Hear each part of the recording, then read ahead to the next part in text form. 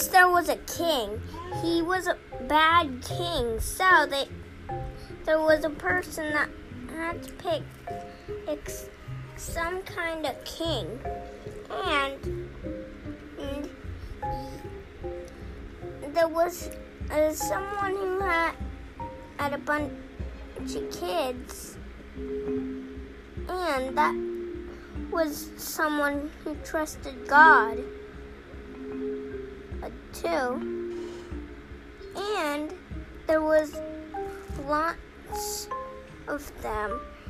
He brought one, and it wasn't good because as it was handsome. It was big and handsome, but it wasn't good in the inside. So did another one, and a couple more of them. And then they said, "Do you have any more children?" And then there was another one, and it was outside with the sheep. What was his name?